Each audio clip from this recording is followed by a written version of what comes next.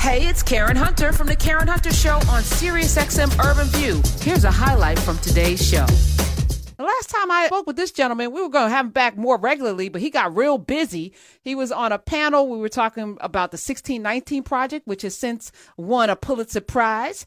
And now he's out there in the MSNBC streets, winning Emmys as well. And he's now the host of Into America, the podcast. Let me welcome back to the show, Mr. Trymaine Lee. Welcome. Thank you for having me. But the soundtrack, that's how we doing it? I hear AZ, Firm, yeah, that's how we come doing on. it? Nas, Okay. come on. Yes. Yeah, man. I mean, you know, Meghan Markle during her interview with the Queen, Oprah Winfrey, and I did Queen Mother more on purpose today because I'm the only queens I'm rocking with, talked about the monarchy as the firm. And I thought that was interesting. It's a crime family. It's a crime family. Yes. Been one for a very long time. And let me say, can I just, I'm just now waking up, and I don't want to say I'm woke at all, but I'm just now coming to this realization that every single thing, even my fairy tales, because I don't know any little girl that didn't grow up with Snow White and the Seven Dwarfs and Sleeping Beauty and Cinderella. And we all imagine ourselves, black girls alike, as the princess, and we were all conditioned and trained to want a prince one day to come and sweep us off our feet. But what does that even mean? And so listening to Meghan Markle, I was one of the 2 billion people that tuned into her wedding. I enjoyed it. The black choir and her black mama and Serena and them and all of the, it was beautiful. But I'm like, why is this something that we all aspire to? Like, how crazy is this indoctrination into white supremacy that we actually... They say white supremacy is a hell of a drug, and clearly it is. But one thing I was thinking about watching that, I did watch a piece of that last night, is even with her, who could basically live a white life, skin as fair as it wants to be, if she's catching it, imagine, and just how silly, obviously we know how silly racism and white supremacy really is, but it just, the notion that she has something else inside of her, the notion, not that it has to be reflected in her skin or her hair, or anything, the notion that she has some blackness in there just throws them off, and that's, it's wild. I would say, though, because she's so light, that it's almost like she's the betrayer, and they had to kind of double down to let y'all know that she's not like us. Whereas if she were dark skinned, you wouldn't have to say anything. You know what I'm saying? Right. We can say, okay. But she's the one that could, because she's popular, she's the one that could change the paradigm. She's more dangerous than any of them. It's almost like Plessy versus Ferguson. Until they looked at his feet on that train. Was it Plessy? Yeah. He got on that train. They were like, wait a minute. Your feet are too big to be white. Whatever that meant. I guess it was like, hey, wait a minute. He got on the white train and passed all the way through until he didn't. And that's kind of like the craziness. Like, what is race? We all started in Africa. So what does this even mean? We all have something else in us. All of us. What does this even mean? What are you actually saying to us? And I think we need to start to dismantle that. But I'm looking for the monarchy to go away. I think Queen Elizabeth should be the last to sit on that throne. And that should be it. We should be done with worshiping at the feet of unworthy men. Yeah, I don't know if that's going to be ending anytime soon. I think they love it. They're addicted to it. They can't. Who's they? Who's addicted to it? I think the big we, excluding we, but I think the big we, I think their country, I think that it upholds the face of white supremacy in a certain kind of way. And I heard someone say recently, and I don't know if it's 100% true, but it made sense to me, is that there are no diamond mines in England. And when you think about the great wealth and the jewels and everything that crown sits upon has been stolen, right? Through violence and bloodshed. They colonized the black world and took everything. They're not going to let that face crumble easily, right? Because they need that veneer, right? They need it to look nice. They need black people and brown people across this country, the world, to aspire to that and see that fair skin and that crown and all the history connected to it. They need us to love it, and they need to love it. They need to make sure that has that pretty veneer on it. So I don't know. I don't know. All right.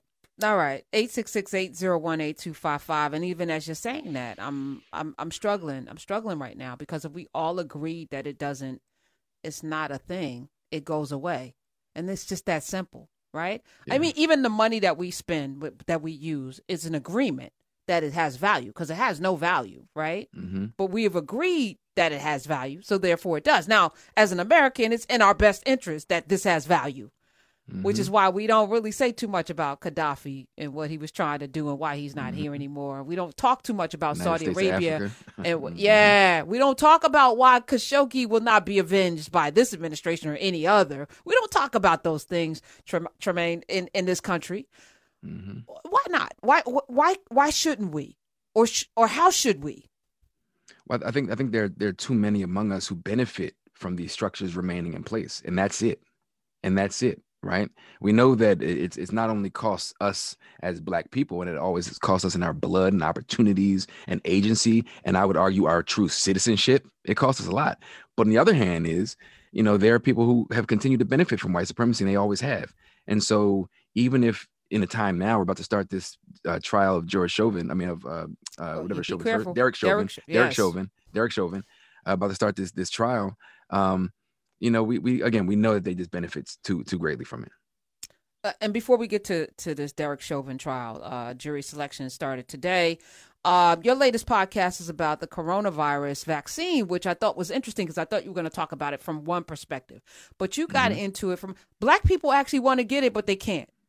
Yeah. Talk about that, because I was like, the narrative is we don't want it. And then I've been on these airways bringing on every kind of doctor I can find to talk about why we have to do anything, but why this is not Tuskegee, why this is different. But you came at it from a different angle. Tell us about, first of all, the origin of this particular last podcast of yours, and then what we should glean from it. I think the narrative that Black people are just so distrustful and mistrustful of the medical field, which many of us are, rightfully so, that's a reason we're not getting the vaccine is quite frankly lazy. And it also absolves a lot of people of the responsibility to penetrate communities that you've never penetrated, to set up systems and structures of delivery that you just have never done before. Right. So they're scratching their heads. How can we get the vaccine there? The people just don't want it. And as long as you say the people don't want it and they're fearful, then you don't have to try. But from everyone that I've been talking to, certainly there are some contrarians among us and folks who are like, look, I ain't taking it. But a lot of people that I know are trying to sign up to make sure we're protecting ourselves and our communities. And I heard a Black doctor, I've been paying attention to these Black doctors. I trust Black doctors, right? Saying that we cannot be the only community that's not protected. And I think a lot of people, that's resonating with a lot of Black folks. And so the conception of the story is, let's just disregard that lazy narrative for a second and talk about the same things that made Black folks more susceptible to catching COVID and more likely to die from COVID. It's the systemic and structural nature of the way we live and we die. And that's the same thing that's preventing us from getting the vaccine. You have a Trenton, New Jersey, right? Very segregated, poor, high unemployment rate, very Black, very brown, very immigrant. But then you have Princeton 20 minutes away. You have all these other communities, these wealthy white, lily white suburbs all around it. And they're getting these vaccines in these beautiful clinics, and these doctors got the TVs, and it's orderly. And in the Black community, they can't find a vaccine. You have 7 different portals. You got to sign up for this list, sign up for that list. You got to jump through hoops. Do you have access to Wi-Fi? Do you have the privilege of sitting there and refreshing and refreshing and refreshing? No, you don't. And they know it. And so this episode was, let's break down the mythology around this, and let's show one example of how, this community is actually stepping up to kind of fill a gap where the city and state haven't been able to, with the partnership with the state. The state says, you know what, we'll have a certain allotment of vaccines. Let's go to the faith community. Let's go to our pastors. Let's go to the churches to see if they have folks. And guess what? Folks are lining up, signing up with the help of the pastors. So, it was a good story. It was a good one to do. I mean, it's tough because we're still dealing with all the inequity and all the nonsense that we deal with in every other aspect of our lives. But this one has a little bit of a bright note to it. I say this like voting, all the people, our vote doesn't matter. Well, why do they work so hard to try to prevent you from voting? Why did Georgia just pass a whole gaggle of we just talked about this last week too. Georgia's like, oh, y'all not going to do this again. Matter of fact, we're going to, right now under SB 241, voters would need to be 65 years or older, absent from their precinct, observing a religious holiday to file an absentee ballot. To provide an they have to prove that they're providing care for someone who's physically disabled and required to work for the protection of the health, the life, or safety of the public during this entire time that the polls are open in order to get an absentee voting ballot in Georgia. They just passed it. So last week they passed a whole bunch of, shutting down polling places, making it impossible for people to vote. So there's going to be a backlog, of course, of folk at places and waiting in long lines. And now they're just chipping away because obviously the vote matters.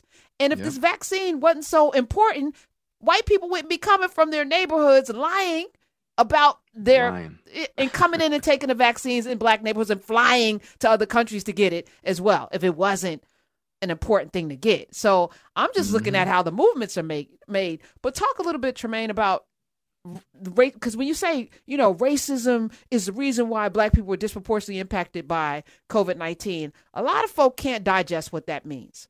Yeah.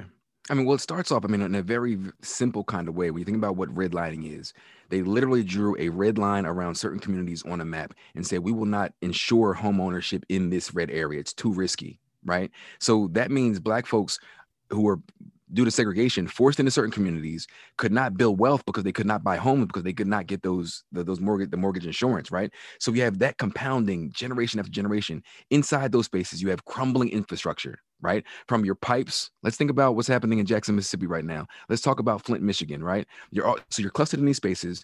They're already under-resourced, infrastructure issues, transportation issues. Let's think about a place like West Harlem and some of these communities that are surrounded by bus depots. So everybody's breathing it in. So all the kids have asthma.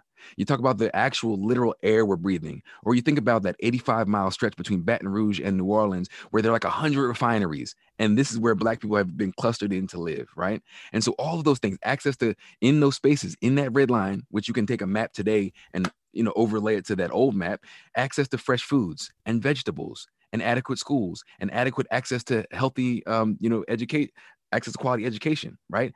All of those things create just a toxic storm that makes you more susceptible to all of the maladies, the virus included, because now it's densely populated, right? So now you're living on top of each other in crumbling buildings with lead in the in the paint still, right? You can't get to work because where can you get a bus?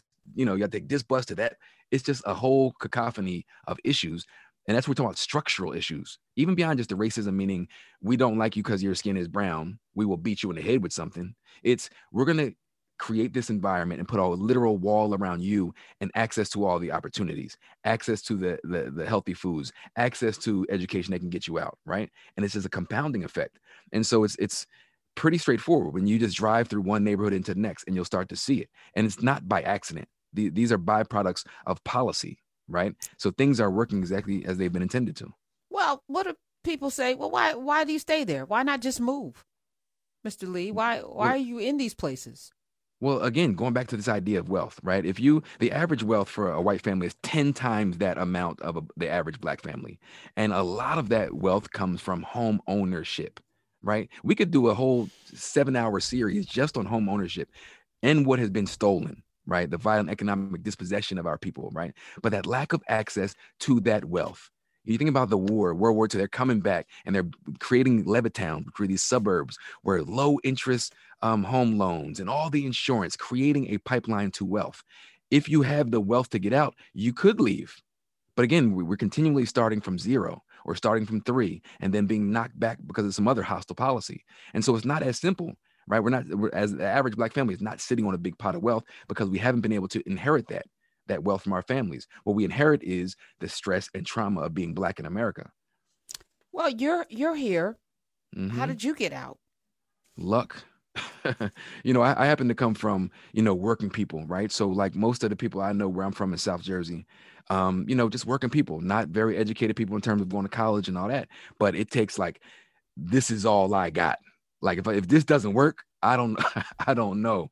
Some luck and love. So I think it's not that it's impossible, but it takes all of the things to come together, right? So my family, like many other families, have had our struggles and family issues and substance abuse, incarcerate, all the things that we have in our families.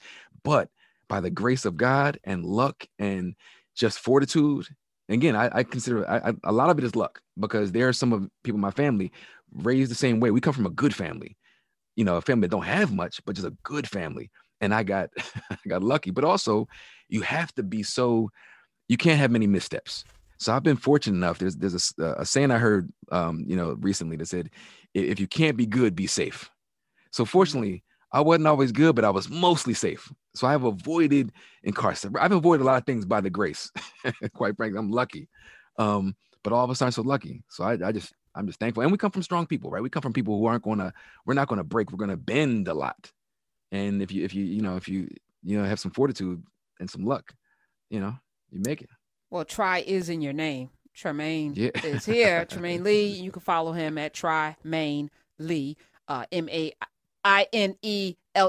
Trymaine Lee is how you can spell that. 866-801-8255. I wanted to ask you about this story that came out. You look tall enough to play basketball, but I don't want to insult you because a person, a black man, is tall doesn't mean that he played basketball, so I will never make that assumption. But there's a new league that they're starting, which is an alternative to college for basketball stars. The majority of players, of course, make a good living playing basketball. Multimedia sports brand Overtime is trying to put out a professional league that will offer high school basketball players an alternative to college in preparation for the NBA. They'll begin September 2021 and will feature 30 of the nation's top prospects ages 16 to 18. The athletes will be given a guaranteed minimum salary of $100,000 in addition to bonuses and equity in the league. And the league's athletes will also have access to health care and disability benefits. And if an Overtime elite athlete chooses not to pursue an NBA career, the league will pay them up to $100,000 to go towards college tuition. Players that participate in Overtime Elite will forfeit their eligibility to play, of course, high school or college basketball if they join the league because they're no longer, I guess, what do you call that? Amateurs. Yeah. Mm-hmm. I wanted to be like, no, you don't take away college.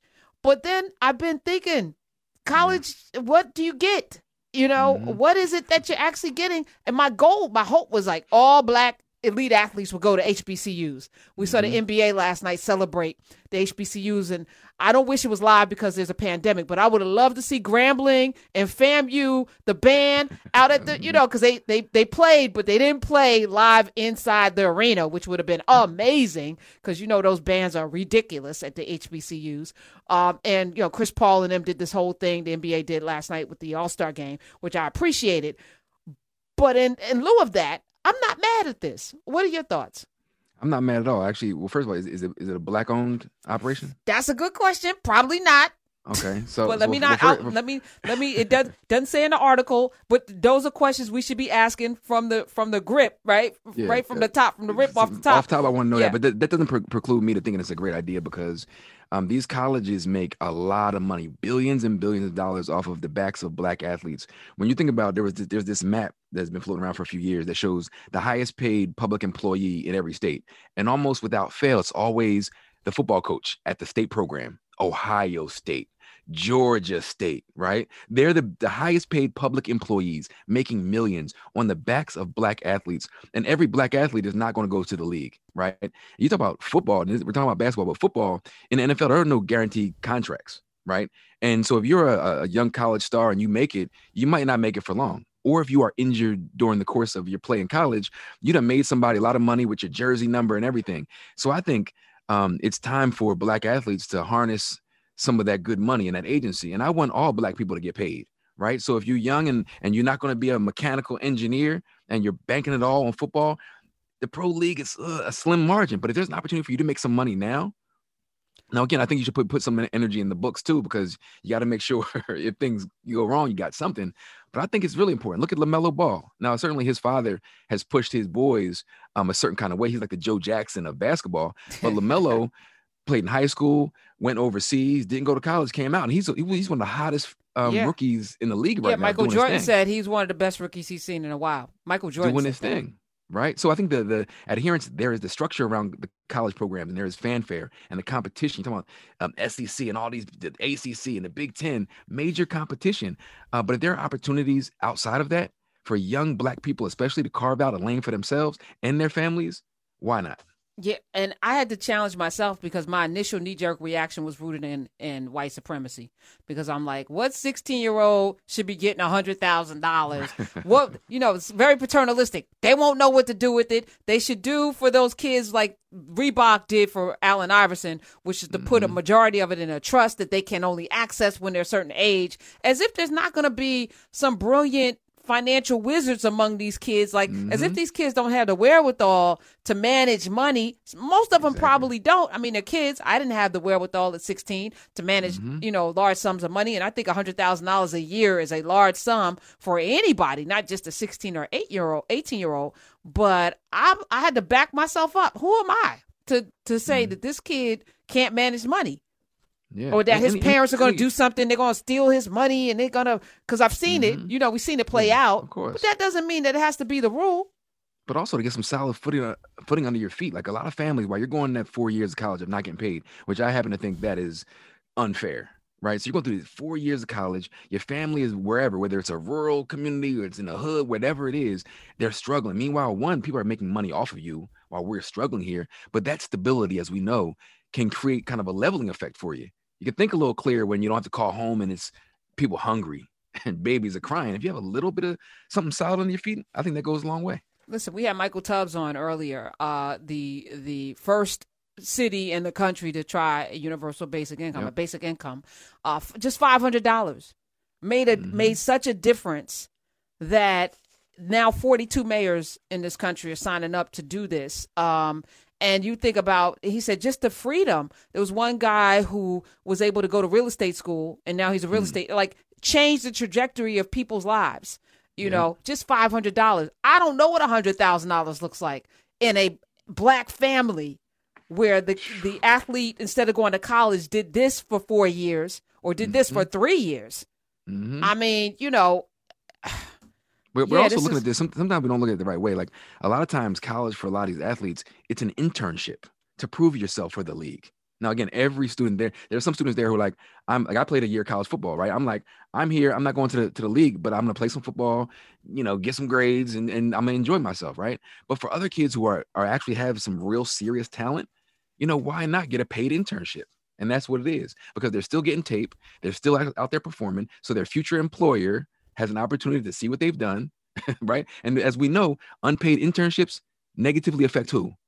Black and poor students, because I can't afford to move to New York like the rich white kid. I can't afford to do that and work for free. And so this is the same thing to me. So pay the kids. Trymaine Lee is here. How has your life changed since the Pulitzer, since the Emmy? Like what has happened? The Pulitzer was the big one, because I was young, and at first I didn't fully recognize how it would be hinged to me, right? I think at first I was feeling kind of bad because, I was in New Orleans during Hurricane Katrina, and I was, out there, and I was telling stories about a lot of struggle and a lot of hurt and a lot of Black people dying, right? And hearing those stories of bodies in attics and babies, and it was just terrible, right? And then the ripple of trauma. So I was kind of shaken by the whole experience. I was out there doing my thing, trying to lift the voice. But then when we were nominated first, and I was like, I wasn't feeling good about it. I felt like it was exploitive in some way. Like an award? An award. Then I started to process it more, and I was like, journalism is such a valuable resource, right? And the stories we were telling, the work that I was doing, connecting people to the truth, right? And pulling back the same work that I'm doing now in terms of pulling back the systemic nature and the structural nature and talking to almost nothing but Black folks as experts and as, voices. I realized, like, you know what? We and I should be proud of the work we did. So after that, I ended up going to the New York Times. So I don't think I make the leap to New York, which changed the game for me without the Pulitzer.